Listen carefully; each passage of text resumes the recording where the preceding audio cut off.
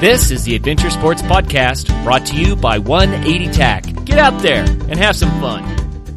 Episode 216, a survey of adventure sports, camping, backpacking, both in the U.S. and the U.K., with Bob Cartwright.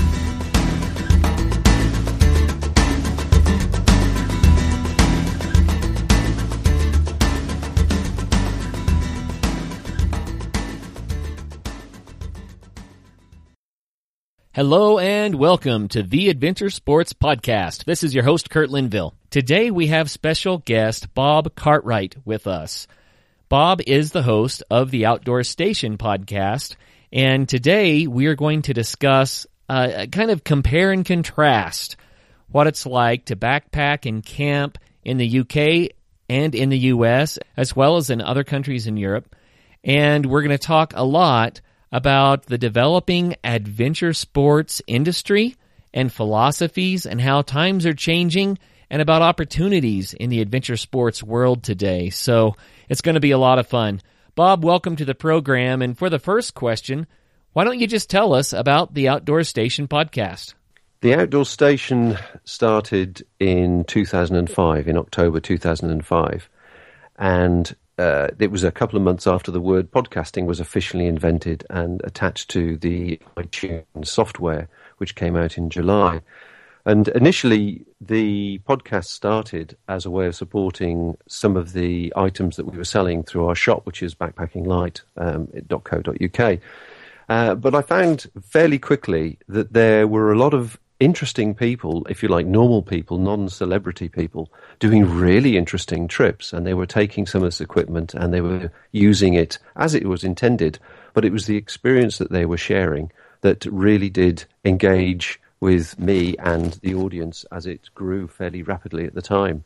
So over a 10-year period, we've now expanded to, well over 400 podcasts that are in the archives. And we've done pretty much the same as yourself, really, spoken to people doing, if you like, humble trips, simple few-day walks, to much longer, 4 years in some cases, some people that have cycled around the world. And we've also touched on the different disciplines, be it walking and hiking, which predominantly was our initial aim, to cycling and paddling, where we've met people that have done that as well. And it's been a fascinating and educational journey from my point of view to hear some of the stories that people have told about their experiences and how they've overcome obstacles or challenges, as well as the practical aspects of what equipment they've used to benefit their particular adventures. So the Outdoor Station is something which we encapsulate in this country. When somebody says the outdoors in the UK, they generally mean people that appreciate, understand, and enthuse about anything to do with the outdoors, which really is more about walking, cycling, hiking, sailing, that type of activity. Whereas I know in the US, as soon as you mention outdoors activity, people start to think of the shooting and the sort of hunting fraternity, of which there is a very small aspect in this country, but it's not something that we particularly touch on. So like you know, we like to encourage people to consider interesting and exciting and challenging moments, whether it's the first night they spend out under the stars without a shelter, right through to those people that do long-term trips and have real stories to tell about different aspects of the way that they've experienced the world. I think it is very interesting how adventuring is similar but different in the UK versus the US. And I think the driver for that has a lot to do with our history. You know, in the UK, there's less public land available. And in the United States, especially in the American West, there are vast amounts of public lands that are held in common by all people, and some people would call it government land because the government manages it, but the charter says that those lands belong to all the citizens of the United States. And so what that does is it opens up vast tracts of land to be explored and camped on and enjoyed in a variety of ways, whereas in the UK, I think there's a lot more private ownership of property, and of course there's a smaller amount of land also, so it kind of changes the way that people adventure there versus here. Yeah, you have a point. I think the clarification perhaps you need to think about is that In the UK, we have public rights of way. And these public rights of way footpaths go back to the Middle Ages, where people would walk from a village to another village. And over the years, some of those paths got turned naturally into roads, major thoroughfares. But the actual walking between communities was still a core part of people's physical communication between different areas. Now, it's true that a lot of the UK is privately owned. You could say the majority of it, if not all of it, but some of it, just like the US, has got public parks areas or public areas which are owned by different bodies which are under the umbrella of the government. So once again, we have sort of national parks which we have access to. However, I think the perception of those parks is different, but across the water. In our case, we have footpaths where only people on foot are allowed, and these can meander between villages, go around the backs of houses, cross fields, etc., and they've been there for hundreds of years. In some cases, those paths have been alleviated to bridleways. Now, a bridleway is where you have access on foot, you have access on horseback, and you can also cycle on bridleways. Now, what's happened over the years with different local politics and parish councils, the little bodies that are responsible for the area around communities or churches, some of these bridleways start and finish in the middle of nowhere. They don't start on a roadside or on a major thoroughfare. However, they are dotted around all over the country, and there's quite a considerable amount of them. And then the public access also changes when you get into the national parks. So you have the national parks in Wales, which encapsulate a lot of the mountains. You still have national parks in Scotland, and obviously the Lake District and Dartmoor and Exmoor. So proportionately, we do have a fair amount of land to which we have access. But the rights that we have on those land probably differs quite considerably to yours. I know I've got friends in New Zealand, and they have something similar. They have a hunting license that they can buy to go and hunt deer on a square kilometre or a square mile of a particular piece of national park. Nothing like that exists here. We have a situation where the national park, everybody has access to it. Generally, in reality, that means that people will drive to established car parks, and they might go out for a day walk or so on. But very, very few places will allow wild camping, and that's obviously camping without a campsite. However, there are exceptions like this to every rule, and in Dartmoor, which is down in the south coast, the little leg part that sticks out the bottom right-hand side, left-hand side of the UK as you look at it, there's an area there which is public land, it's a public park, but it's also sometimes used by the military, and in which case you can't have access to certain areas. But when they're not doing practicing there, whatever it is they do on there, then you do have ability to camp and wild camp in certain places on Dartmoor. The other place where you have access to do this sort of thing is in Scotland. Pretty well the whole of Scotland, you have a wild camping right. It's a law that's been brought in not so long back, actually, probably 10 or 15 years ago now, I guess. And what we have here is the ability to go out into the mountains and wild camp. There are obviously various rules associated with it. You can't be within the curtilage of a house. You can't be seen from the road. You must be on the outside of, farmland and that type of thing. Fairly obvious, really. And so that type of adventure, certainly Scottish type of adventure, can be quite dramatic. So the type of adventure, type of outdoor activity in Scotland can be quite adventurous compared to the more tamer parts of the rest of the UK. Certainly Wales can be very challenging.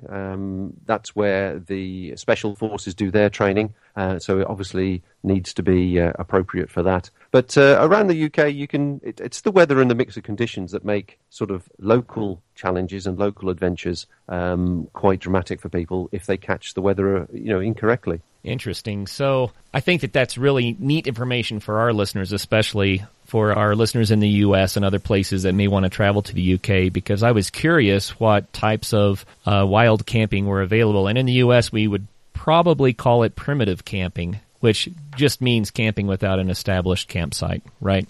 And so there are places where you can do the wild or the primitive camping in the UK. You just have to know where you're going and what the regulations are for that area. Absolutely correct, yeah. So in the U.S., we have a variety of public lands.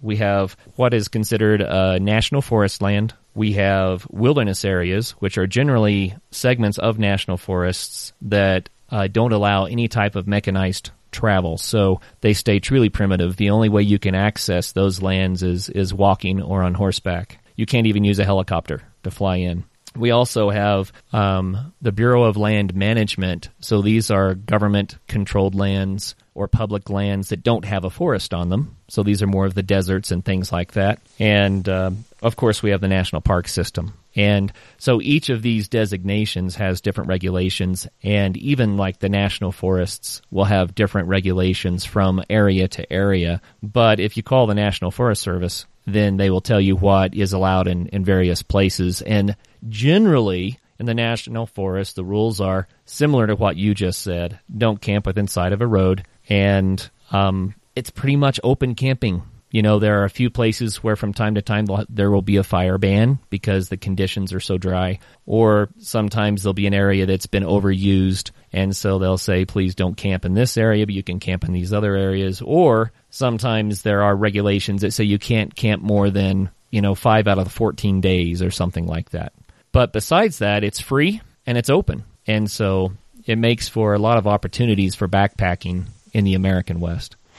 Have you found over recent years that people need more education and more direction in how to treat the areas with respect so they don't overuse sort of common camping areas? I think that is going on in the United States. There's been a big push for the last few decades to educate people about that, about how to care for the environment and how to preserve the lands for future generations. I don't know that it's been of necessity as much as it's just been a good idea that's moved forward. A lot of people have certainly jumped on the environmental bandwagon, and that's really important to most Americans. But then we also have the facet of people that mostly, I think, out of a lack of knowledge. They're not familiar with the outdoors. They don't know the outdoors. They haven't really connected with it in a way that's meaningful, and they're learning. And so they make mistakes. They do things that damage nature. And so the government has been trying to kind of regulate that class of people, but just because out of a lack of knowledge, I think, they're causing unnecessary damage. And so they've divided up our public lands kind of into different zones. There's the backcountry, which probably has fewer regulations because it's less visited. But then they also have what they call front country, and that's where maybe there's a city, and near the city it's interfacing with nature, and it gets heavy use. And so they actually put more regulations on the places where the most people go. And then, of course, they have placards everywhere and all sorts of programs to educate people on how to care for nature. Actually, that sounds very similar, reducing the scale of it right down to an area in Scotland which unfortunately has been, at one stage had been quite devastated and abused by people who were going to the Loch Lomond area, which is a beautiful, beautiful area, and the West Highland Way took in part of the route past the loch, and it had become almost a party destination for groups of people who not only didn't treat it with respect, but left a terrible mess, etc., behind them. And so consequently, they brought in a regulation which actually is to curtail that type of activity, and it significantly improved the location as a result. It's a common issue. Anytime people are interacting with nature, we can love it to death. We can overlove it. And so we have to be educated, I think, like you mentioned. And when people care for nature, then I think there can be a wonderful symbiotic relationship between, the humanity and nature. And I like to point out that we're natural too. We are a part of nature. And so I don't like the philosophies that say humans are the problem and nature must be isolated from us. My personal approach is that if you start young especially and get people involved in nature so that they interact with it and understand all the various interdependencies of the different, ecosystems, and they can appreciate what it means to take care of it. Then they become people that not only care for nature when they're there, but they also work politically to preserve and care for the environment. So my personal bent is to get people into nature as much as possible in a way that is somewhat cautious to take care of nature, but primarily educates them. So tell me, of all the people you've interviewed so far, what's the most interesting conversation you think you've had? Oh boy, that's a challenge. We have 209 episodes as of today, and that's a fair number of interviews to think through. We've had some that were quite humorous. Several weeks ago, Travis, my co-host, interviewed a fellow that he created a bicycle out of a sofa, out of a couch, so that he could ride a couch like you would watch television with down the highway and pedal it. And he and his friend pedaled it down the coast of Canada and had some amazing stories to tell, as you might imagine, from something like that. So we get those kind of wild experiences where people are doing something incredibly creative. And we also have the super adventures, is what I would like to call them. For instance, Lonnie Dupree summiting Mount McKinley, Denali, on January 15th of this year, solo. An amazing feat in very extreme conditions, and what it's like to have that kind of an experience. And so we have the full gambit all between all of those. So it's hard to pick just one and say that was the most interesting, but some of them have certainly been fascinating. And what do you think you've learned most yourself from speaking to all these different people that have done completely different challenges? There's a common theme with our show that comes out over and over and over again. And it usually comes out the most when people are doing some sort of adventure travel. But I think the common theme is that people will have a fear that keeps them from going adventuring. And it's a fear of the unknown or a lack of knowledge or training. But then when you go out the door and start doing the adventure, the fear dissipates and the rewards are vast. And that often is associated with the people you meet along the way. The relationships that you build as you travel. The media loves to tell us all the bad stuff, but people found, even in areas of the world that are politically unstable and considered dangerous, that when they go to those places, what they find are real people just like the rest of us who want the same things that we all want. And they find beautiful interactions with people, with their generosity and their caring. And so I think that's a common theme that's come around many times in our show. It's not that I didn't know about that dynamic, but I love to hear it expressed over and over again. People find it surprising that all the things they were nervous about really are not big issues once they go out and they experience whatever adventure it is that they're interested in. Definitely the fear of the unknown builds in your mind. And I certainly, one experience or one comment I would say to add to that is that in my years of traveling around the world and doing various things, I've always found city people to be very similar, but actual fact, the further into the world you get, the more generous and honest and open. And as a generalization, I would say, usually found in the poorer countries, the people with the least give the most. Yeah, I would agree with that. I think that in smaller communities, interpersonal relationships are highly valued, and there's a lot of what I call social accountability, because everybody knows everybody. You can't get away with much without someone saying, hey, that wasn't right. And so I think it builds a quality of expectations for how to treat people properly. And in the cities with all the anonymity, sometimes I think people can get isolated and forget. Yeah, very good point. Tell me, what is, asking the US question now, because we see this obviously popping up on all our social media, what's the difference between survivalists, preppers, bushcraft and hiking in the US? There's some overlap, obviously, with those four things. A lot of it is a matter of semantics, and survivalists kind of took on a bad rap, and the reason I say that is the media picked up that term, and they turned it into, these are the paramilitary, gun-toting people that are setting up bunkers, and if anyone tries to cross their property, they're going to be shot. That is a misnomer. That's not really what a survivalist is. The pure definition of a survivalist is someone that wants to live. They want to survive if there's some sort of an emergency. And so, if you kind of just look at survivalist, not from the paramilitary viewpoint, but survivalist in the sense of, I want to live the way that my grandparents did or my great-grandparents did so that my basic needs are met, even if society can't support me for a season. That's really what a survivalist is. When you talk about a prepper, that's kind of a new term that was created, and really it was to get away from the bad image that had been assigned to the word survivalist. And prepper is the same thing. It's somebody that prepares for emergencies. And so the prepper movement, I think, is trying to disassociate itself a little bit from survivalism for that reason. And then you mentioned two others.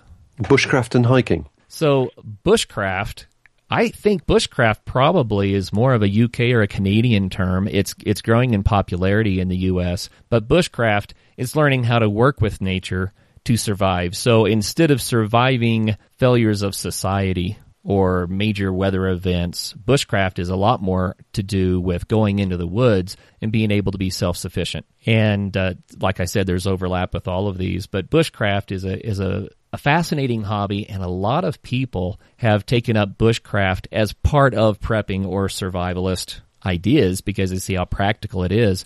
But others do bushcraft simply for the joys of learning about nature and how to work with the plants and the various environments to be self-sufficient. And then the hikers are traditional backcountry hikers into the wilderness, taking everything they need with them. Usually that is the case, and we would generally in the U.S. say backpackers are the ones who are going on multi-day trips and they're carrying everything on their back. A hiker might be a day hiker, someone that just has a snack and a little water and they hike for 5 miles or something, so we make that distinction. But hikers generally would not be associated with the survivalist or the prepper movement, although a lot of hikers may do bushcraft, right? So there's kind of a continuum there. I see what you mean about the overlap, definitely. With the media coverage that you're getting, well, we're all getting, not just you, but I'm just curious from a US perspective, from your perspective, what are you finding on television? What's creating the greatest appeal? Because obviously you must have the Ray Mears and Bear Grylls with his series taking various celebrities out, and I presume you must have your own local US-based survival or bushcraft or whatever the term is, adventure presenters. Is there a certain hierarchy? Is there a certain type of presenter that appeals more to the audiences than others? I actually think that the answer to this question is a little bit embarrassing. And the reason I say that is the media has been putting out programming that's somewhat extreme because it sells better, because it gives people something to point at and kind of chuckle about. And so a lot of the programming that we've seen has been extreme on purpose. And for instance, the Duck Dynasty, there are very few Americans who live in that sort of a world. But because it was something that was curious and interesting, it became a very popular program. Of course, we have Bear Grylls that airs here, and that's popular, and Survival Man and various ones. I think that, especially with reality television, the U.S. media has started trying to do more and more extreme things because they find it entertaining. And often that leads into a misconception or a misrepresentation of, I think, what the average person, would think life is really about. And so what's the future hold for you and the 180 podcast? Where do you feel you're going to take it? The Adventure Sports Podcast, which of course is brought to everyone by 180 TAC, our company, the Adventure Sports Podcast, our goals are to continue to interview wonderful people that can open up the eyes of our listeners to adventure and to encourage people to reach out and connect with the outdoors, because we think the values for that are vast. We think it's good for nature, it's good for the environment, it's really good for the people who get involved in adventure sports, for fitness, for all of the reasons I listed earlier. So we want to continue that movement. We also want to continue to build a larger and larger community around the show where people can interact with each other and meet up and find the show as a resource for their adventures. We want to continue to help to get the word out for people who are planning large projects and adventures who need the public awareness and support to make it possible. So we want to continue to do that. We also have future plans, Bob, to create a membership site associated with the podcast where people can get a lot more access to a lot more valuable content and things like that if they become members of the show. And so we have a lot of big dreams about how it's going to continue to grow and develop. And as our audience grows and we get more feedback from the audience, we really want to be able to provide what they most want to hear and to experience from a membership perspective. So, Bob, I did want to ask you a little bit more about the wild camping. Sure. And the reason is because in the areas where there is no legal opportunity for wild camping, hikers still have a need to spend the night somehow. And I'm beginning to catch a little bit of a vibe here that people have found that they can dive behind a bush in the dark to wild camp. Is that pretty common in the UK? Yes, it's very hard to try and describe this to an audience that perhaps hasn't been here before. And I suppose you've obviously seen the Downton Abbeys of this world, and perhaps the latest series Poldark, to give you an idea of some of the romantic images that the UK presents. And a lot of the land associated with those programs, for example, would be classed as private estate lands. Now, wild camping is technically illegal. And when I say technically illegal, in the sense that the owner of the land can instruct you to leave and use whatever force is necessary for you to do so. It's not illegal from a police point of view, unless you react in a way that isn't of well-being to the landowner.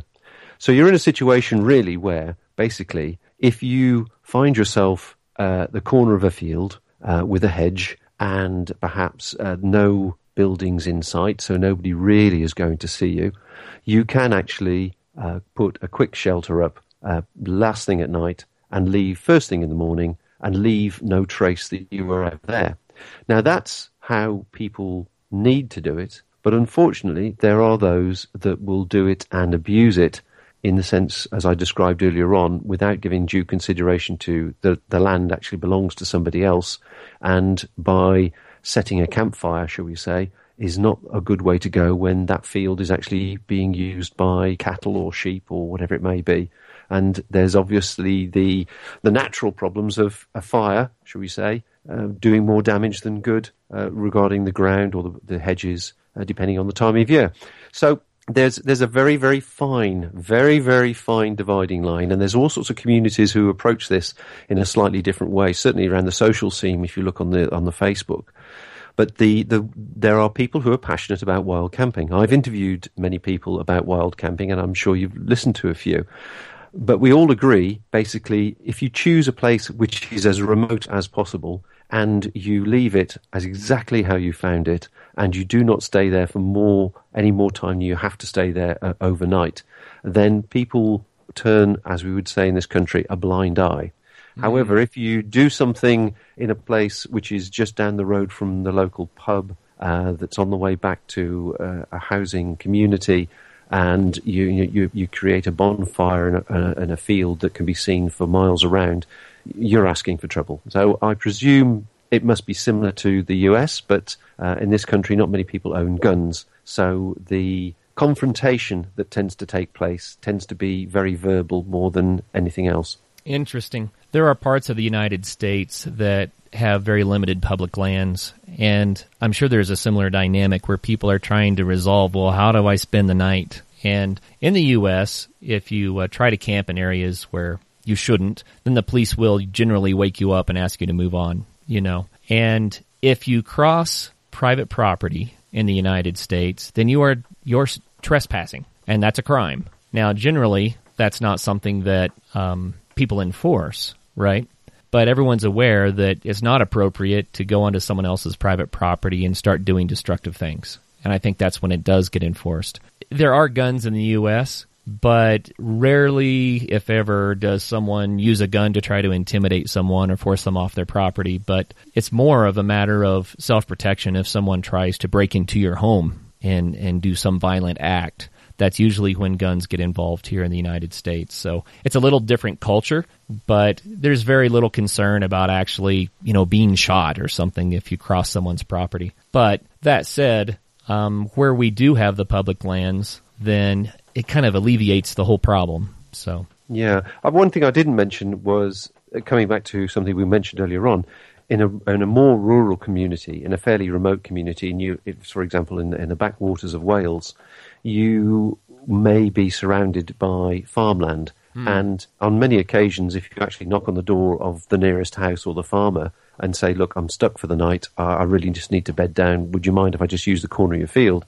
9 times out of 10, they'll say yes, and possibly just invite you in for a meal, and you'd sleep in the spare room, to be honest. But as a generalisation, to try and explain this to people overseas, it's exactly the same as yours. It is a trespass. You are on somebody else's land. They have every right to move you on. Really, what do you want to do if somebody came into your back garden? You would push them out over the hedge, or if they're actually going to say, look, I'll be gone at 6 o'clock tomorrow morning, you won't know I was here. You go, oh, okay, fair enough.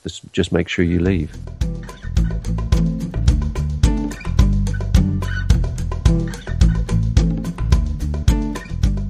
Try Paleo Meals to Go freeze-dried backpacking meals. The wholesome gluten-free ingredients follow the paleo diet, providing you with the lasting energy you require on your adventures. Visit www.paleomealstogo.com and enter TACK25 at checkout to save 25% off your order. Bentgate Mountaineering, located in Golden, Colorado, has been outfitting backcountry travelers for the last 20 years. Winter is in full swing, and it's prime time to check out the latest in alpine touring, telemark, NTN, and split boarding gear. Bentgate carries the premier brands including Black Crows, DPS, Dynafit, G3, Icelandic, K2, Rocky Mountain Underground, Rosignol, Solomon, Volley, Never Summer, and Jones. With more people in the backcountry than ever, it's crucial to be prepared. Bentgate has the latest in avalanche safety gear, from beacons to airbags. Come in and they will set you up with the proper gear and point you in the right direction to educate yourself on snow safety. If you don't own the gear, Bentgate offers a full range of rental and demo equipment, including the latest skis, boots, split boards, beacons, shovels, and probes. Bentgate also hosts free demo ski days at local resorts to give you a hands-on opportunity to ride the latest gear. Be sure to check bentgate.com for their full product selection, as well as updates on all of their events. And to take us back into the show, a little jam by my son, Luke.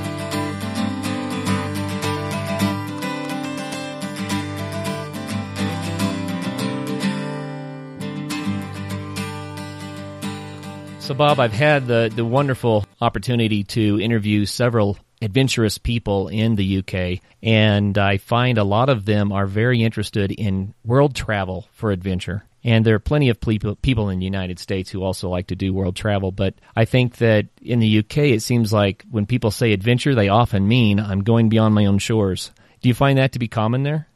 I think if people were to use the term adventure and travel, they would always assume that they're leaving the shores. And a lot of that is, for us, it is so diverse, so close. So you've only got a few miles across the water and you're into France, a completely different language, a completely different lifestyle. And obviously you go further afield and you have Germany and you have Belgium and you have Spain, and everything changes quite dramatically. And so, of course, with the advent of cheap flights, bucket flights, where you literally can just climb onto a plane with a small sack that can actually contain everything you need for a micro adventure or a mini adventure, as they call them these days, it doesn't take very much to go to a different country and experience something. And there's certainly a lot of the countries like Spain and some of the Balearic Islands, the small islands around Spain and around northern Morocco, There's a lot of exciting places and a lot of good walks that you can do virtually within 10 or 15 minutes of getting from the airport. So, and different languages, different lifestyle, different food, a massive different experience. And for people that haven't perhaps travelled and experienced such diversity, it can be a major challenge to their personal world.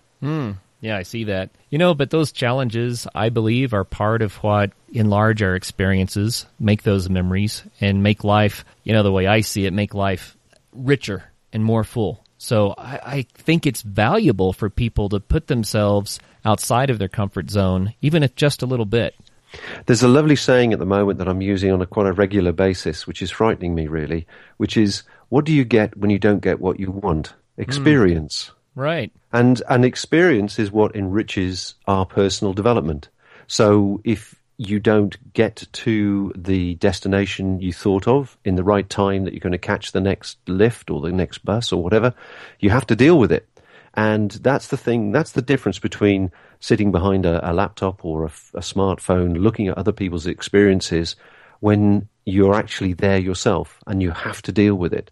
And then the more basic your situation might be, the more of a challenge, the more attention that you have to apply to that moment. For example, I've just been talking to somebody not so long back about adventure travel, exactly the same thing. But adventure travel these days, everybody is carrying, thousands, hundreds of pounds worth, hundreds of dollars worth of technology with them. Now, when I look back to when I first started traveling in the 1980s, when I was in a situation where I wasn't feeling very well, I was a bit concerned, social media to me was to send a postcard home. And by the time I got a return letter, I was feeling fine. I had to deal with it.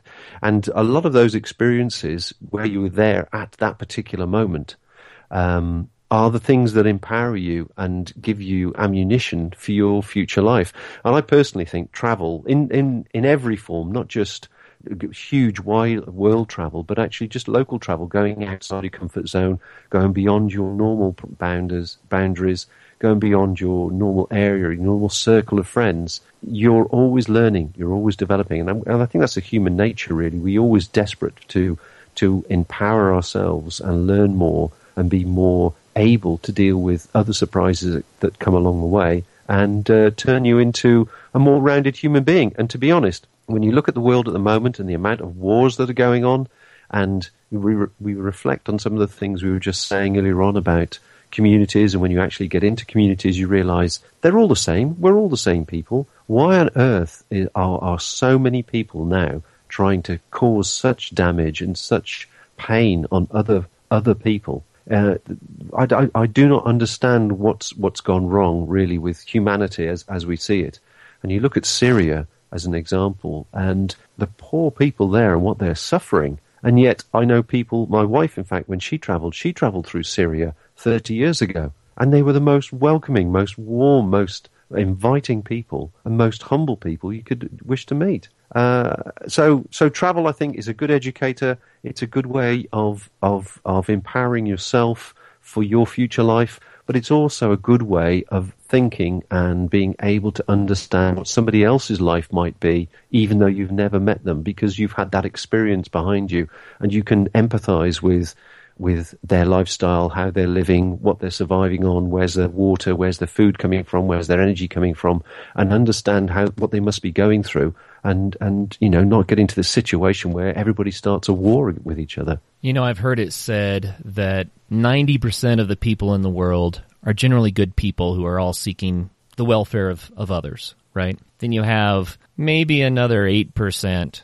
that are a little nefarious. They want to get ahead of everybody else, and they don't mind causing others a little bit of discomfort, to achieve their personal goals. But then you have 1 or 2% that cause the major problems for everybody else. And, that's the part that's so frustrating is you speak of the violence and the harm that's taking place across the world between, various factions of humanity. And if we look at it, it's really just the fringe. It's the 1%, the 2% of the people that have some agenda, some nefarious agenda, that are causing all of this grief for everybody else. The vast majority of people want the same things.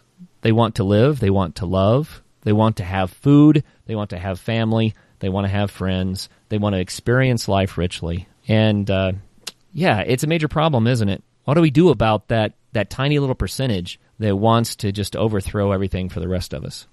There's one person or a number of people I would love to interview. I really would love to interview, take them out into the wilds and spend time with them. And those are the political commentators, the people at the top of their game in the news world that have met and dealt with all these political parties, all these political heads of state and the royalty or whatever. And I would love to get their honest perspective of what these people were like as people. I really would love to know, because there's so many layers between them and me. I will never understand and never meet them. And even if I do, there's going to be a veneer of presentation that they protect themselves with and hide behind. But I think the people who see them on a daily basis, the political commentators, as I say, they, I think, must have a fantastic insight into the reasons why certain people are the way they are. Right. Yeah, that would be fascinating. I've noted with my travels, Bob, that you can see the effect of the governing body in any country you go to because they have different rules and regulations and expectations, right? But it's like you say, the people at the top. It's fascinating. It would be fascinating to visit with some of them and learn their perspectives and contrast that with, the majority of the people that live in the country. Yeah, absolutely. Absolutely. I think it would be a very, very interesting exercise. Sure. Well, let's talk a little bit more about the Outdoor Station, if we might. What are your future plans for your podcast? Wow, right. Well, technology has changed and moved on so much since we started, 2005 now, 2017 we are. When we started, laptops were probably the most popular item for people to interact with technology. That, obviously, as we know, has changed every period of time. Facebook's come around, Instagram's been invented, Twitter and all the other associated sort of social media activities. And then from a technical point of view, everything's got smaller. It became iPads and then the different types of devices. And now we're down to smartphones that are more powerful than sent the first Apollo mission to the moon. It's ridiculous, really, when you think about it. So we have a situation where people now, I think, are referring to their phone, or we see it all the time, don't we? In any country you go to, people have got their heads down. They're looking at their phone. They're either watching something, interacting with somebody, or having a chat about something, or researching an item. So my thoughts for the Outdoor Station, really, to take it forward, is to continue doing the audio podcasts. We also do video reviews and video podcasts as well, or vlogs, or whatever they're called, that some of which cover trips that we've done, a couple of 100 miles walking across Scotland a few times. That's quite interesting, being very popular, as well as look at sort of gear reviews. But I want to take that a stage further. And now that everybody is presumably, along with the technology they've invested in with their phones, they're also now getting more up-to-date TVs.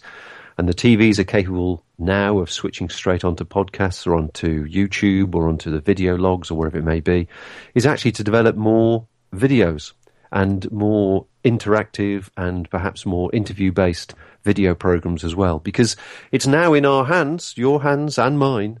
The technology is affordable. We have the knowledge, we have the passion, we have the interest in a particular subject. There's obviously an audience out there who would like to know more about that particular subject. They've all got their own particular agendas or their angles that they're coming from. And I would like to help them and educate and help people who want to explore the outdoors, and in whatever form that may take, and give them confidence that they can actually do it. So I'm hoping to generate more podcasts and more audio podcasts, and certainly increase the video side. And as technology develops, hopefully be able to send a message around the world which people can access very, very easily. Isn't it wonderful in our modern day?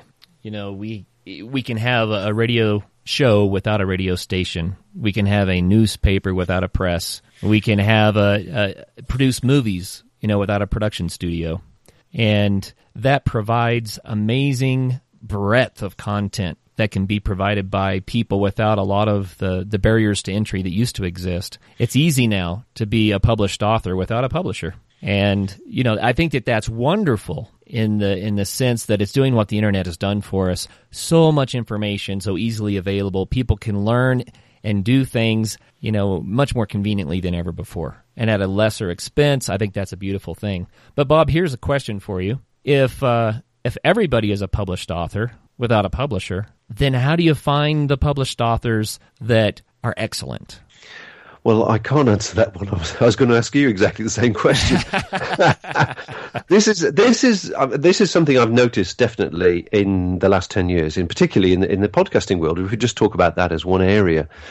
Initially there was the early adopters. There was a title for them, the early adopters, and they're the people that jump onto the technology straight away and usually talk about the technology for the sake of talking about the technology. So they're forever producing podcasts, as it were, about the subject of podcasting.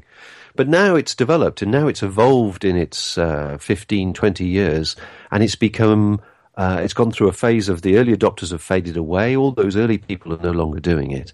And people that do have a passion about a particular subject and a knowledge and a desire to share that knowledge, as you rightly say, they are now able to do it. They just need to learn the technology and how to present it well.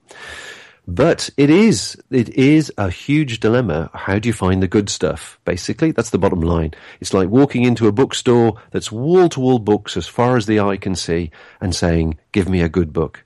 And that's where the time is spent, I think, these days with dipping into certain little groups of interests. So you might find something that might be of your interest, say it's wildflowers, for example, and then thanks to things like iTunes or little social networks that are linked to that particular podcast, for example, you'll find out about 3 or 4 other ones, and then you'll start to work outwards from there. And I think that seems to be the only way people find the good stuff. There is an old saying that people buy from people, and I think that's still very much the case. So if somebody were to recommend to you, hey, check this one out, I think this is just for you. It's right up your street. It's all about this particular adventure. Somebody did this and they did that and they did so and so. You, without fail, would have a listen to it. But when you're presented with a list of 50, 100, 1,000 different titles, some of which can sound very, very obscure, Beer in the Outdoors, The Day I Fell Over, all these sort of different titles that people produce, it doesn't quite grab you.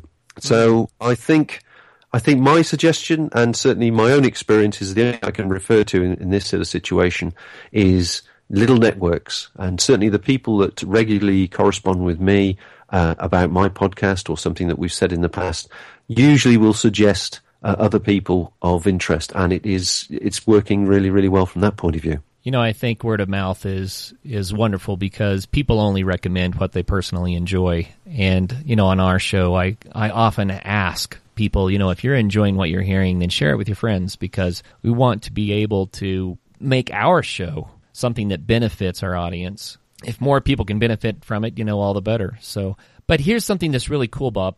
I've interviewed a lot of people that have been using the modern technology to create a lifestyle that they may have had difficulties with beforehand. And an example of that would be someone who, for instance, starts posting videos on YouTube so they can share something with their friends, and they build such a following that they begin to monetize that. And I interviewed a fellow the other day that quite unintentionally now is paying his mortgage, from his YouTube channel. And so those sorts of things happen. And then we interview other people that have used technology to create an income so that they can have an adventure-focused lifestyle. It wasn't that long ago that you had to be sponsored by some major corporation that had a product to promote through an athlete before you had an opportunity to go out and do the adventures full-time. But now people are able to share their adventures, and I think it's wonderful. It's affording people an opportunity to do things that they may not have been able to do earlier. I think that it all comes with the size of the audience. It comes with people learning about what you have to offer. And I've been listening to several of your shows on the Outdoor Station, and I enjoy them a lot. There's a lot of great information there. And in addition to that, I like it because while our show's content, they overlap. We're talking about getting out there and backpacking and hiking and gear and adventure and that sort of thing. The voice of the shows is very different, and different people will be drawn to one or the other or both depending on the mood that they're in. as our listeners get a chance to sample your show, I think it's beautiful because it just increases the opportunities for people to learn more about the adventures that they love. I think that really is what it's about. It's about getting the word out so enough people are hearing, and when you have a large enough audience that are hearing and you're benefiting enough people, the rest will follow. So in the people that you interview on your show, have you come across several people that are working to make a living out of being a full-time adventurer? It seems to be a new phase, if I'm being honest. The 400-odd interviews that I've done, there's been a lot of passion, a lot of experience, and a lot of stories. But there seems to be a new generation of professional adventurers that are coming through the network, shall we say now, that it seems to be actually an established lifestyle and something where somebody can actually make a day-to-day living from. Think historically for a moment. We had Lewis and Clark in the United States that explored the unknown portions of the North American continent at the time. They were sponsored by the U.S. government to do this. There's Columbus, who wanted to attempt to cross the Atlantic. He wanted to attempt to sail around the world. He had to be sponsored by Portugal to do this. It took really deep pockets to do these sorts of expeditions in the past.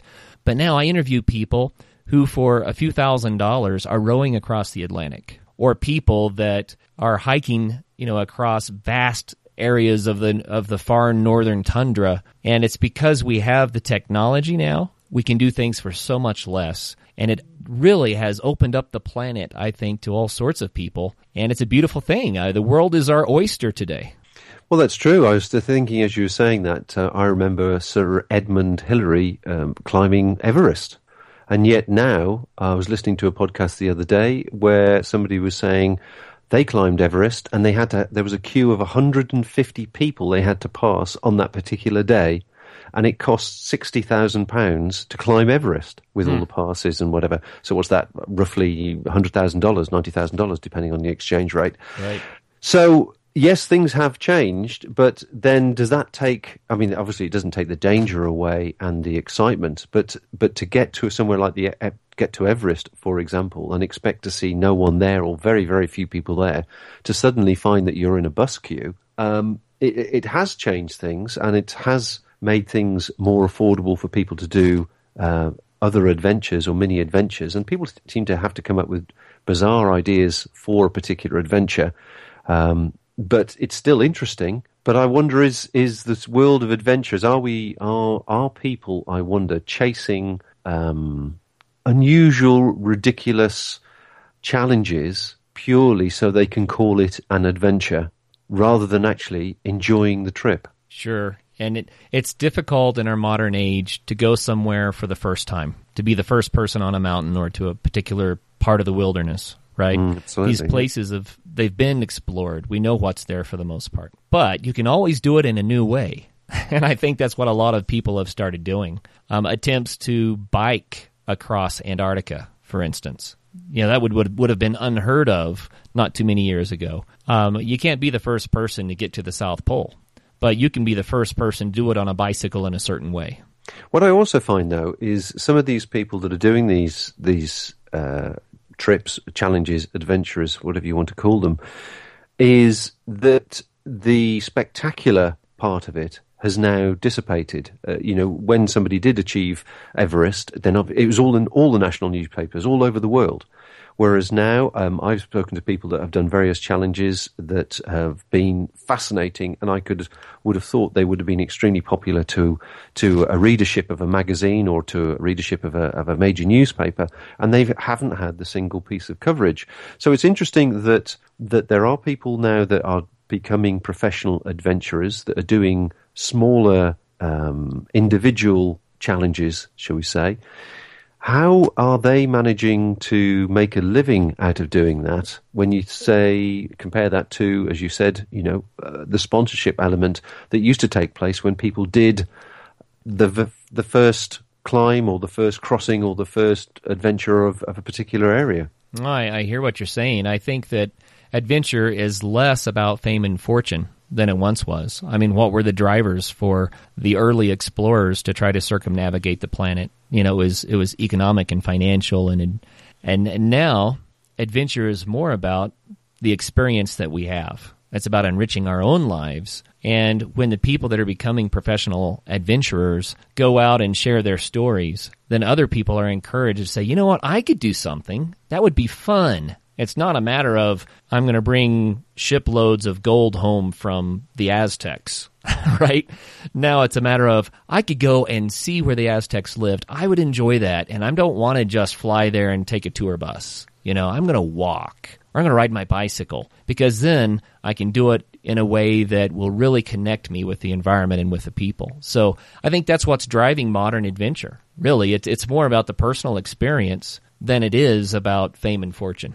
I think you're absolutely right, actually. Listening to some of the interviews that you've done with some of the UK adventurers, and as I say, this new generation that seems to be coming through, they do get a certain amount of coverage, they do get a certain amount of following, because they generate it themselves with their Instagram and their Facebook and their sponsorship forms or whatever, and they generate this following that follows them every step of the way from A to Z. But in actual fact, the majority of their sharing and the majority of the interest in them comes after the event. When they do go to these exhibitions and these presentations, where they do tell people and inspire people and hopefully open the doors of not just travel, but just life experiences to people that perhaps have closeted themselves away and have a very narrow view on life. Yeah, I agree. And it often comes up in the interviews that we conduct that there's a general concern about people spending too much time in front of screens, living vicariously. And I say it this way. Watching other people pretend to have fun isn't real fun. But that's the trap that so many people are being sucked into. And the people that we interview that are going out and doing things, connecting with nature and having fun adventures, they're just adamant about how important it is for people to avoid getting sucked into that trap. Not that all screens are bad, but rather you have to put the screen down and go live real life. And I think perhaps the modern adventuring world is a bit of a reaction to the false world of the screens.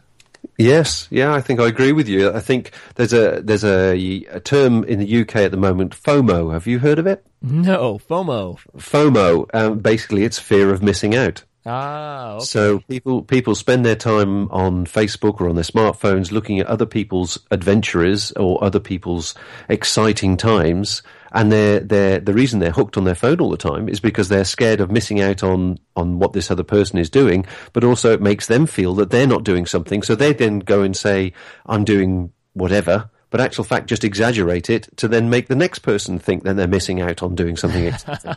So you have this whole scenario of people with their phones in front of them taking selfies of here I am in front of the Himalayas or here I am in front of whatever, to make the next person feel jealous that they're missing out on it. I'm not sure that that's a positive trend. No, it's a bit cyclical really, but it's you can see it. You can see how it happens. And I will admit, I'll put my hands up. I started an outdoors company 10, 11 years ago, and now I spend all my time sitting in front of screens.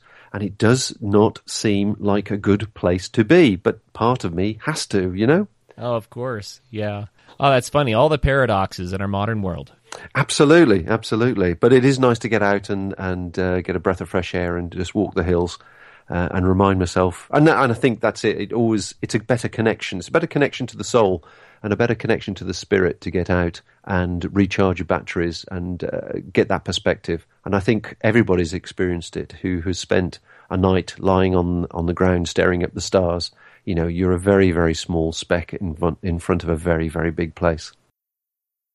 Well, Bob, thank you very much for being on the Adventure Sports Podcast and for introducing us to your podcast, The Outdoor Station. And if you would like to find Bob's podcast, his website is theoutdoorstation.co.uk. Bob, thanks for sharing your perspective on connecting with nature, how it recenters us and gives us the perspective that we need in this crazy busy world. We really appreciate it. And for all of our listeners out there, until the next show, do get out there and have some fun.